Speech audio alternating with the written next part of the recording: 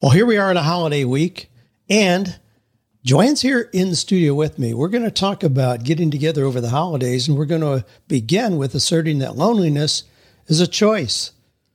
So, honey, thanks for joining me here. We got something to talk about today. Yes, we do, and I do believe that that line is very true. Loneliness is a choice. We're going to talk about a lot of ways not to be lonely today.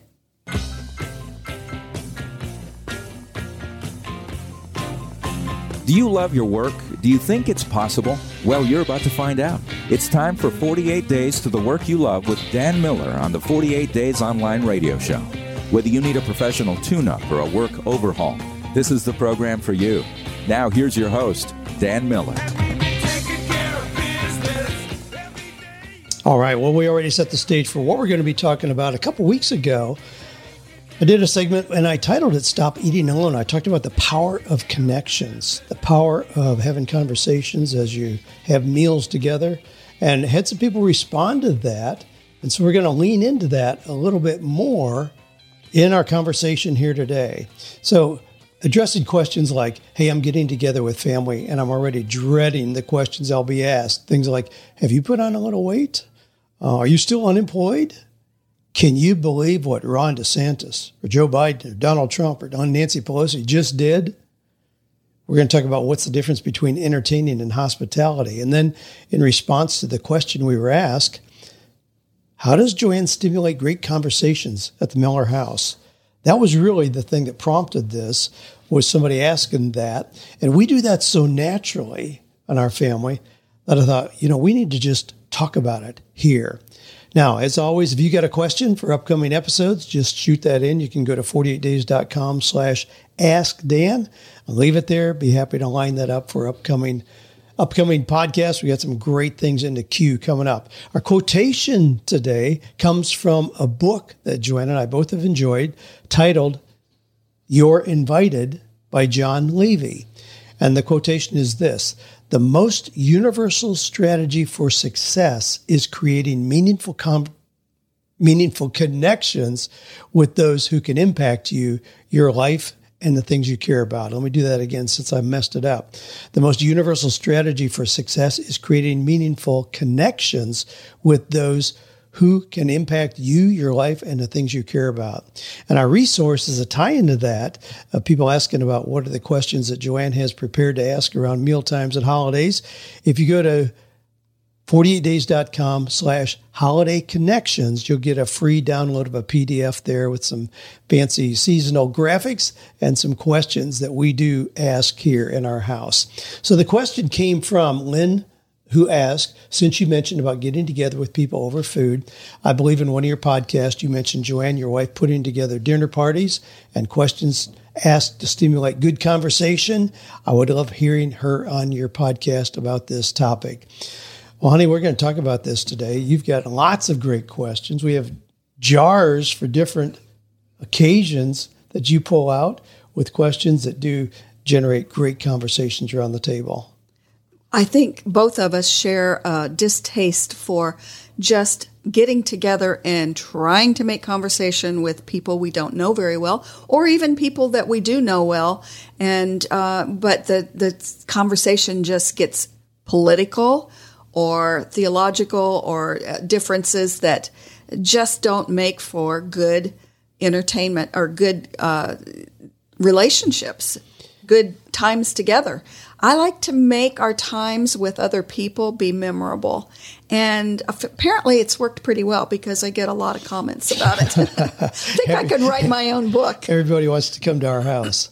Well, and I dread going to most of the things that we're invited to because I really just can't tolerate just chit-chat. Sit with a cocktail or a cup of coffee and talk about your landscaping or complaining about the noise the roofers are making.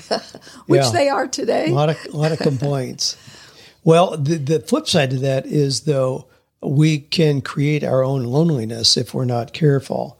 And yes, you know that I'm very comfortable with solitude. I'm energized by solitude. I like being alone a lot, but I also recognize the value of connections. But I want those to be meaningful connections, not just chit-chat to pass the time. But what you're talking about is very different. You're more of an introvert, and you do like alone times, and so do I. I love what I call white space, where I don't have people invading my space and my life for a while. But that's different than loneliness, and we'll talk a little bit more about that. Loneliness is a choice, and it's something that we can certainly remedy quickly with just the right tools. You know, it really is a difference. I like that. There's a difference between solitude, which can be very energizing, yes, very refreshing, yes, invigorating, as compared to loneliness, where, why am I all alone? Well, there is what they call a loneliness epidemic.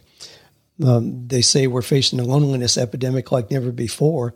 A study conducted by health service Cigna found that nearly half of Americans report sometimes or always feeling alone, 46%.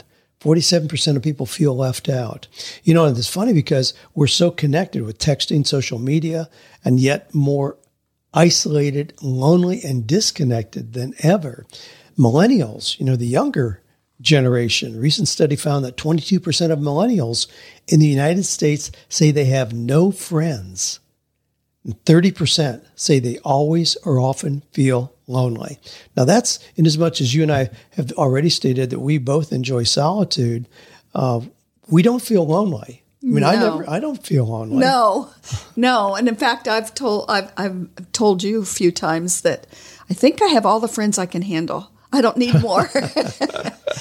Well, another statistic here is over 70% of pastors experience loneliness and have no close friends they say they can trust with personal matters. 70% have a lower self-image now than when they first joined the ministry. That's pretty sad. Wow. Well, we talk about so many things in our culture that lend themselves to our longevity. Are we going to live a long time or are we not? Researchers at Brigham Young University studied tens of thousands of people and examined everything from diet and smoking habits to marital status, exercise, to try to understand what leads to longevity. After 7 years of tracking these groups, they have an answer, and it was not what anyone expected. The greatest predictors of longevity were the relationships those people had. And the greatest predictors of a long life, then, are the quality of our relationships. The most important predictor of living a long life was what researchers call social integration. Our son Kevin recently interviewed Dan Pink with his new book, The Power of Regret.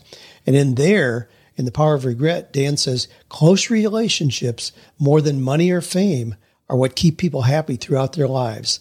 Those ties protect people from life's discontents, help to delay mental and physical decline, and are better predictors of long and happy lives than social class, IQ, or even genes.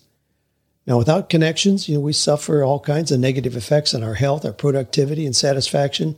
And again, yet we're seeing that increase in isolation, loneliness, and disconnection. Now, you are a master at connecting people. My goodness, whether it's physically or online, or you need to talk to this person, you just are a master at bringing people together. And I know that you, for years, have been studying that. I mean, you have some things that have affected you and helped you shape why you're such a master at this. Well, I wasn't always, because in our home growing up, we didn't entertain. We didn't have, we did not practice hospitality in the way that I certainly did. Little girl. When I was a little girl, yes. Which is ironic because you, in your home, it was always an open door. And your parents always had people in, sometimes people you knew, sometimes perfect strangers off the street, and you would have dinner together, and often they would spend the night and that kind of thing. That didn't happen in my house.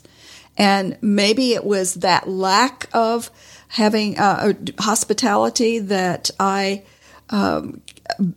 tried to correct in my adulthood. I don't know. But I know that in 1976, I read a book by Karen Burton Maines called Open Heart, Open Home. And it was life-changing for me. I still have that book. It's all dog-eared and marked up, but it was a real life changer because it helped me to recognize that there's a difference a very distinct difference between entertaining and hospitality. And it made me better understand why I needed to work on that issue and why I think that a lot of people don't have it work well for them, because so many of them fall into, well, I've got to entertain. So let's break that down a little bit. Entertaining is a very common term, and we hear that more really than hospitality. So how are they different, and why have you leaned in one direction more than the other? It's interesting. If you even think about the definition of those two words, which I probably should have put in my notes here, but entertaining, you're kind of on stage. You think of it in that way. You're on stage and you're having to perform, and it's much more stress producing in many respects than hospitality, where you're just giving from your heart. In Open Heart, Open Home, the distinction that Karen Maines made, I thought was, well, as I said, life-changing for me. Entertaining puts things before people. And it has the attitude of, look at my clever decorating, look at my beautiful home, taste my gourmet cooking, look at my well-behaved children, and see what a great housekeeper I am. Let me impress you. That's what entertaining is more. It's more being on stage. It's more of how you're projecting to the public. And there's not anything wrong with that. There's a degree of that certainly any of us would want to have in effect if we are having guests in our home. However, hospitality makes you think of it in a whole different term. Hospitality seeks to minister. It doesn't try to impress, but it tries to serve. It allows people to see us as we are and puts relationships as a high priority. It also promotes being real with people instead of being perfect. Trying to be perfect is very intimidating. This is something that we talk about a lot in art. And most of your listeners realize or know that I'm an artist as well as author and various other things that I do. But trying to be perfect in art, you'll never achieve it. In art, I always just say art is never really finished. It stops in interesting places. And I know too many artists who have worked too hard to try to make their piece perfect. So we're not looking for perfection. So the same could apply to having people in your home if you try to make it perfect. And there are a lot of people we know who are uncomfortable having other people come in their home. As a matter of fact, the house we're living in currently was owned by an elderly lady, a widow. Mm-hmm. There's an elderly lady, a widow, who lives right next door in the driveways join. That lady had never been in this house until we owned it. Now she's been in here many times. I've heard that from most of our neighbors. They had never been in this house. And, of course, we've had our open door policy right from the beginning. And it creates a whole new – it's interesting. We just got a thank you for because we hosted an event here in our cul-de-sac just recently, and one of the neighbors sent me an email saying that we've brought a whole new energy to the cul-de-sac. Well, it's because we've been hospitable. We weren't just entertaining. We weren't waiting till everything is perfect. We weren't waiting till just the right time.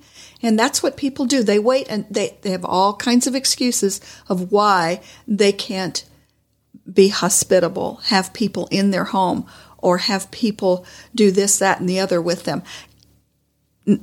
Any kind of relationship takes nurturing. I don't care if it's with your spouse or with your children, with whomever. Your friends, your friendships take nurturing. And I take that to the nth degree, as you well know. And I have lots and lots of friends. I have some that are very close friends. Just had Irene here for a week. Irene has been, in fact, I dedicated my Creating a Haven of Peace book to Irene and Jerry. They were our dear friends in California. How many years ago? Oh, almost 50 years ago.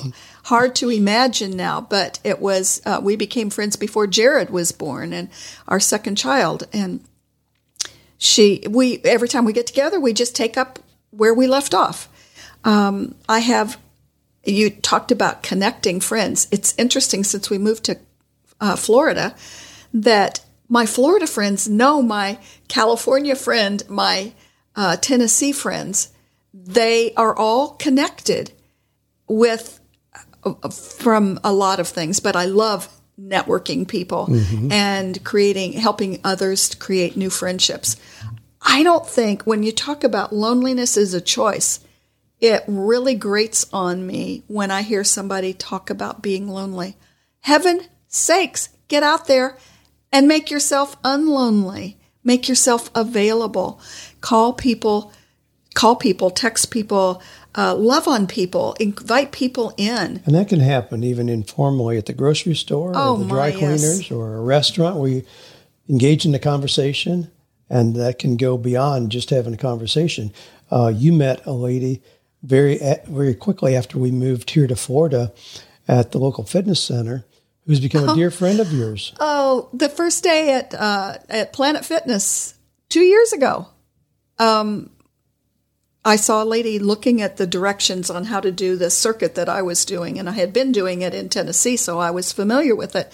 And because Planet Fitness was a new facility at that time, they didn't have people to explain that standing around. So I went up to her and I said, "Do you need some help? I'd be glad to work with you a little bit and just explain these machines for you." And 2 years later, we are best of friends, have been all along. We will work out together. We go shopping together. Play games together. We play game every Sunday night is game night. This is another way to nurture relationships. Every Sunday night here, if we're available, here at our house, I host game night with Robin, my friend from here, and Caleb, our grandson. We all look forward to it. And anyone else who wants to show up. We have game nights. We have other people we have game nights with. We've been doing this since our kids were little. And in doing that, even here, you usually have maybe a pot of soup out, but you don't get obsessed with having to have everything perfect, a 7-course meal. Chips are in the bag, and we may eat on paper plates. That's okay. I'm not trying to be perfect. Now, there will be times when I want to put on a beautiful meal and entertain lavishly. And that's okay. But still, in the middle of the table is usually a little container with questions, because we don't like idle chit-chat. And we're going to share some of those questions. But it reminds me, when you talk about the distinctions between entertaining and hospitality, we recently had a really bad hurricane here where we live. A lot of damage done. We happened to be gone right during the hurricane. We were on a cruise. We came back just after the electricity came back in our house. So the neighborhood was a shambles. There were roads blocked, trees down, a lot of devastation. A lot of people did not have electricity yet. We came back, and about 2 hours after we got back to our house, our doors were open. You had fixed a salad buffet, and people were welcome to come in. Anybody that wanted to come in and eat, take showers. We had strangers take showers. We did. That's okay. Because our home was open. You know, this goes way back even to, and I think you observed some of the open door policy with my family. My family being Amish Mennonite roots, that's pretty common. You entertain each other. Well, you don't entertain. That's a poor use of the word. But you have to catch yourself. You're hospitable to anybody who needs it. And in that culture, they even see it as poor use of money to eat at a restaurant or stay at a hotel. You just stay with somebody who is also Mennonite or Amish as you're traveling. There's actually books put out about that where you can just stay with families as you go. But I think you observed that. And then our first home was a little trailer. It was 8 feet wide and 42 feet long, just off campus at Ohio State University. I think that's called an RV these days. Well, it's a fancy name for a trailer. It was a trailer when we lived in it. But even there, and you had it fixed up nice, but it was very well known in the trailer park with other students. Our home was always open. If they needed a cup of sugar, walk on in, help yourself. Yeah. If somebody needed a place to stay, we didn't have much, but we had a couch, and there was usually somebody staying on the couch. But even back then, our home was always open. It was, and we've thrown parties every time we've moved. We've moved a lot of times, and we'll throw a house blessing party or just an open house to friends so that we invite them in and let them recognize that this is a home full of peace and a home full of love, and we want to bless every room with that. And by coming here, that's because we respect your friendship, we love you, and we want to have you included in our lives. That's it's just something that it runs through our veins and has for so many years, and been very effective in creating amazing friendships. In Tennessee, when we moved into the house that we lived in there for years, where we had the sanctuary that so many of you as listeners are familiar with, but we moved into that house and we had a house blessing. We had about 60 people show up, and it was before we had boxes unpacked. I mean, things weren't perfect. Pictures weren't hung. Oh, no. We just had moved everything in, and it was just sitting there. We wanted people to celebrate with us. Yes. It was a special time moving into that. So we had our friends, Dave and Sharon Ramsey and Gene and Vicki Riley, and lots and lots of friends. But, I like I said, I learned long ago from Karen Burton Maines that I don't have to wait till things are perfect. One of the things that I've recognized through the years is that trying to have everything in perfect order is intimidating to others. And that's a lot of why people won't have hospitality in their homes, because they're intimidated. Having a lot of boxes sitting around or having your house a mess lets people know you're real, and they connect with you on that wavelength. One of the things that you're doing now that you do so just naturally is invite like other ladies into our home. There are a couple ladies who live pretty close to us here who both have husbands who are needing a lot of care. Mm-hmm. You invite them over on Thursday afternoons just for tea, not even for a fancy meal, just for tea and just for a time of talking, just for a respite, a break in their caregiving duties. Those ladies feel like they won the lottery to have you invite them over. Well, people need other people, and they need to be able to get out of their home once in a while just for a break. And once I recognize that, they're lovely ladies. We have great conversation, and it blesses both of us.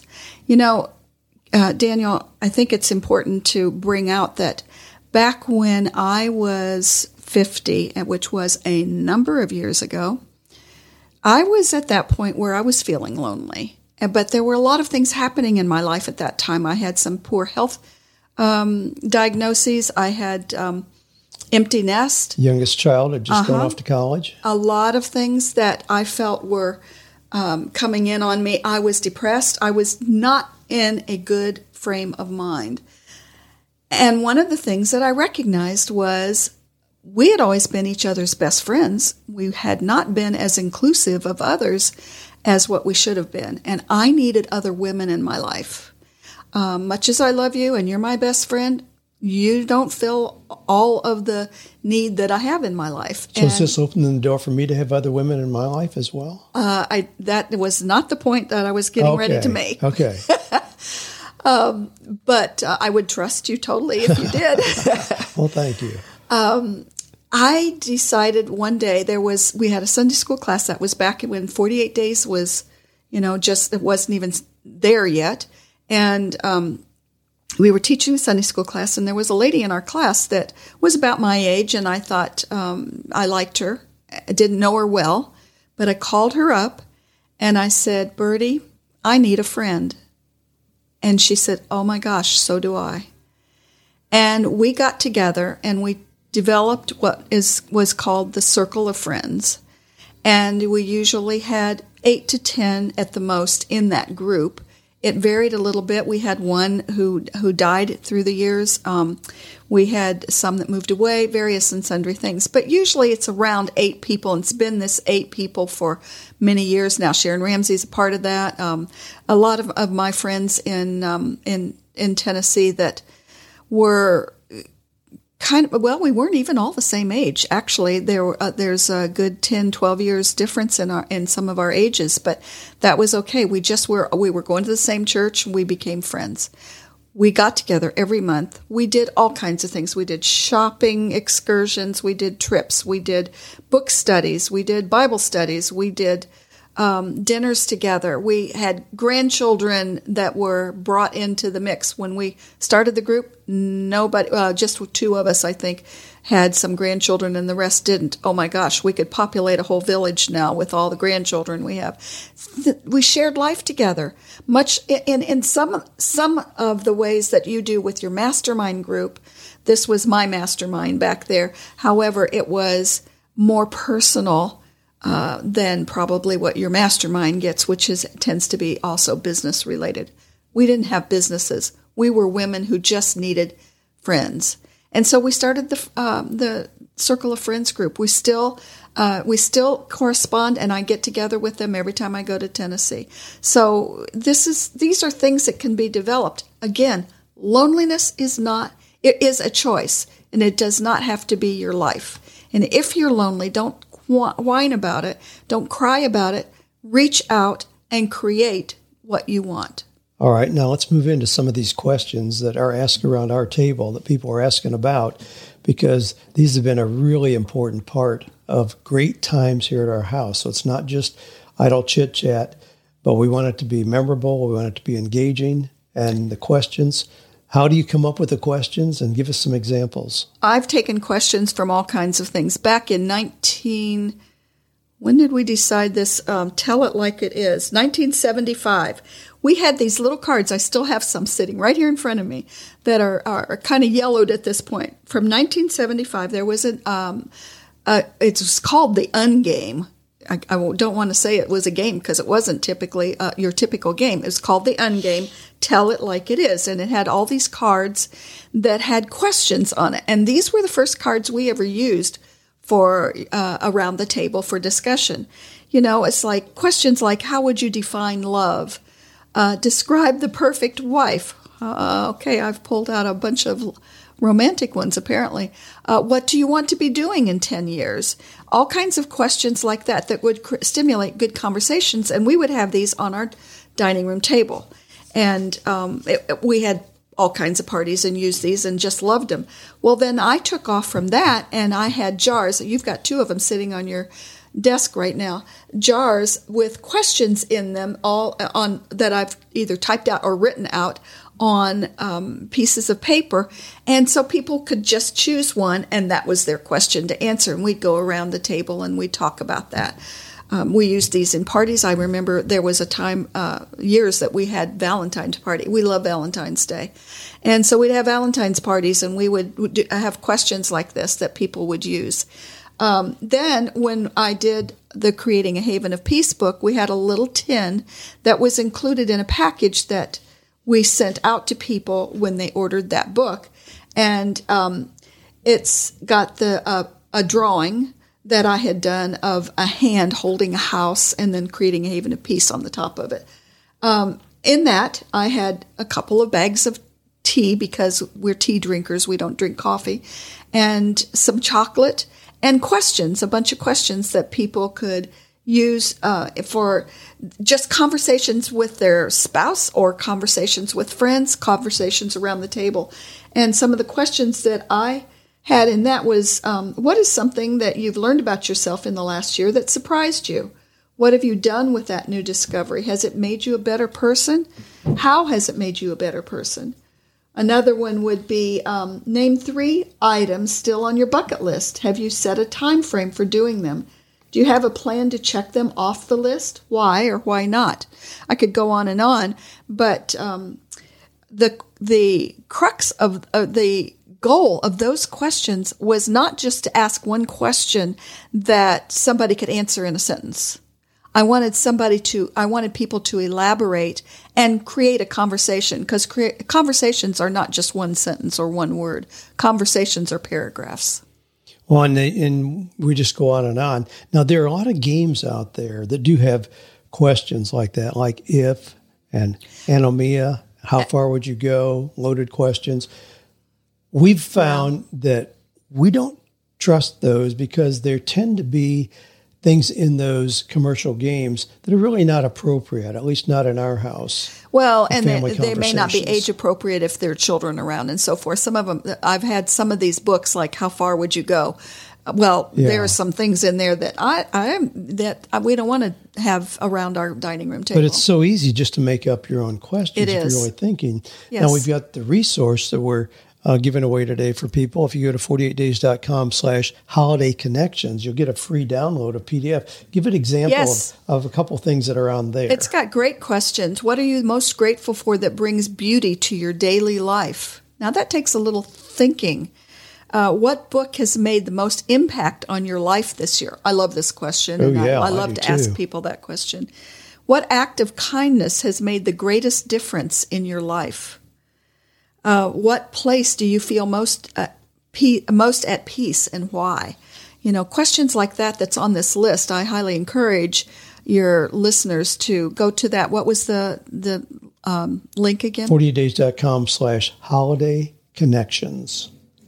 And it'll give you that PDF. In some of the jars that I've got here, you just keep adding to them. But if you could change the course of your life in any way, how would that be and why? Here's another one. If you could go back to school and earn a degree in a specific field, what would it be and why? Well, you talk about, tell people what you would go back to school for if you had a chance to go back to school. Well, if I could now. When I met you, it was library science. Well, there's that. We got over but that. now, oh my, I'd be a forensic anthropologist in a There you go. heartbeat. Big mouth, forensic anthropologist. Yeah. Those things fascinate you. Yeah, it Studying does. people's bones after they've died. Well, and crime and that kind of thing. Maybe I should have been a lawyer. I don't know. I could have been a teacher. So many things that we're all gifted in so many ways, and there are a lot of things that we do well and that we enjoy.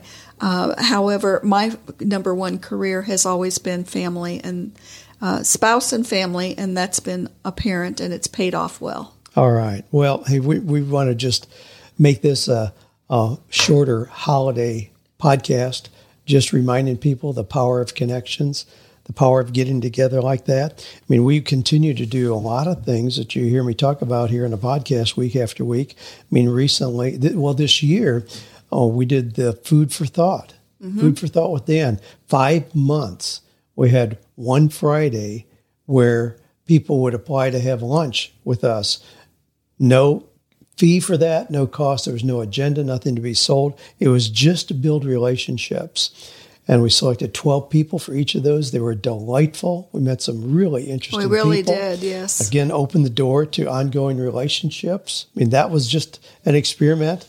One of the things that we have experimented with ourselves is what's called the Thomas Jefferson plan of having a conversation. That means there's one conversation going on at any given time. And when you think about how meal times, how noisy they can be, even with a table of 10 or 12 people, and there's just all these individual conversations going on, we like to at least reserve some of the time for the Thomas Jefferson method, where there's one conversation. Ask a question. If somebody draw out, with the examples we're using here, draw out a question, and then everybody can listen to that. It makes for a lot more memorable time together than just the random blah, blah, blah. Yes, and it bonds people together. And I wrote recently in one of my art blogs that one of the best way to bond is over food. Oh my! It's hard to talk and have meaningful conversations if you're on the golf course and you're hitting the ball, or you're at a movie, or at a game, or a noisy restaurant. But breaking bread around the table, there's just something sacred about that. I think about Michael and Lydia McGreevy. They live in Buffalo, New York, but they have a garden that they love. They have 3 small children, and they have a garden. And now they're having dinners for people with all the ingredients coming out of the garden. That's awesome. Isn't that neat? Yeah, it is. It really is. Memorable Time. Kent and Kathy Julian, they have dinner, a 4-hour dinner with one couple every week. I mean, think about how you could get to know somebody and how you could help a couple, if it's a younger couple, mentor them, or learn from somebody who's a little ahead of you in years. But just those intentional times of getting together rather than just the random eat and run, are so good. Let me bring up one more thing before, before you bring this to a close. Back years ago when we lived in California, I took Chinese gourmet cooking classes. Yes, indeed. And I got into all these different ethnicities in food. And every time we would do that, we would practice. And I say we because Irene, my best friend out there, and I did this together. We would have little gatherings of friends we'd invite over and serve them these meals. And we'd have the decor and everything. When we were doing Chinese, we were sitting on pillows on I believe it was a door that we had put across a card table or something. Or no, not a card table, but something low so that we could sit on on the floor and eat this meal. I don't want to do that anymore, but that was fun back then when I was young and agile. But having themed parties like that is so much fun. Robin, my friend here, just recently for right around between Halloween and Thanksgiving, in their community, they put on like a skit, and it's a whodunit, and there's somebody created a crime, and you have to determine who did it. But they dress in costume. It was pirates this year. I mean, elaborate costuming. The food blends in and all that kind of stuff. And go from home to home. There's so many ways. I mean, seriously, I could write a book on all the ways that you can reach out to other people, and loneliness is a choice. One of the things that we do when my mastermind is here, they come down here frequently, and we have really great times together. But part of that is having great meals. So this last one, we rented a big white tent right on the beach down at Sharky's on the Pier, a real popular eating place here. Just had a great time there. We've gone to Der Dutchman, which is an Amish restaurant with a buffet that blows people's minds because the food is so awesome. But we make it part. But again, those are integral parts of deepening relationships, not just a break from what we're doing. Those are ongoing parts of deepening relationships. Yes. Breaking bread together, the Bible talks about that. There's a lot of richness in that. Well, I hope this has been helpful to you, just to encourage you here at holiday times. You can avoid those uncomfortable conversations that you may be intimidated by. Take the initiative in leading. Take the lead on those conversations, for sure. That's right. Take the lead where you are leading the way with things that are interesting, things that stimulate people's thinking, and things that let you get to know each other in more meaningful ways. Well, happy Thanksgiving, depending on when you're listening to this. Happy Christmas. Christmas is coming up. This is a holiday season, a time to get together, to share together, grow together, love on each other, deepen relationships, and certainly the antidote to any loneliness that you may be experiencing. So thanks for listening. Thank you, babe, for being on today to sharing your ideas. I loved it. It was fun. Thanks for you who listening, for being open to growing, being a more powerful force for making the world a better place, as I know you are. So if you have somebody who needs encouragement, who may be experiencing holiday loneliness, hey, share this episode with them. They'll appreciate you for doing that, and be that person who encourages others this time of year for sure. Smile, encourage others, have great conversations, stay committed to your belief that we can, without a shadow of a doubt, find or create work that is meaningful, and a life, of course, as well, that's meaningful, purposeful, and profitable.